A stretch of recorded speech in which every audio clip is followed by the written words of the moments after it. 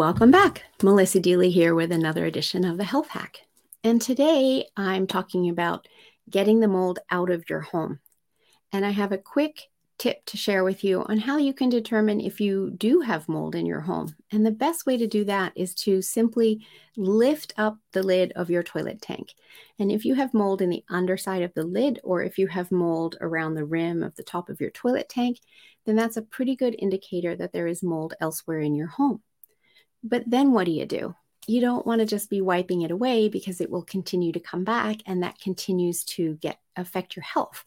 So you need to get rid of it once and for all. Well, I have a friend who wrote the book, The Mold Medic. And in that book, he tells you the steps by which to choose the right company that will truly help you eradicate all the mold in your house so that you no longer have to be living with mold. And these companies will come and do tests for you at no charge, because if they find the mold, then they know that you're going to need them to help eradicate it.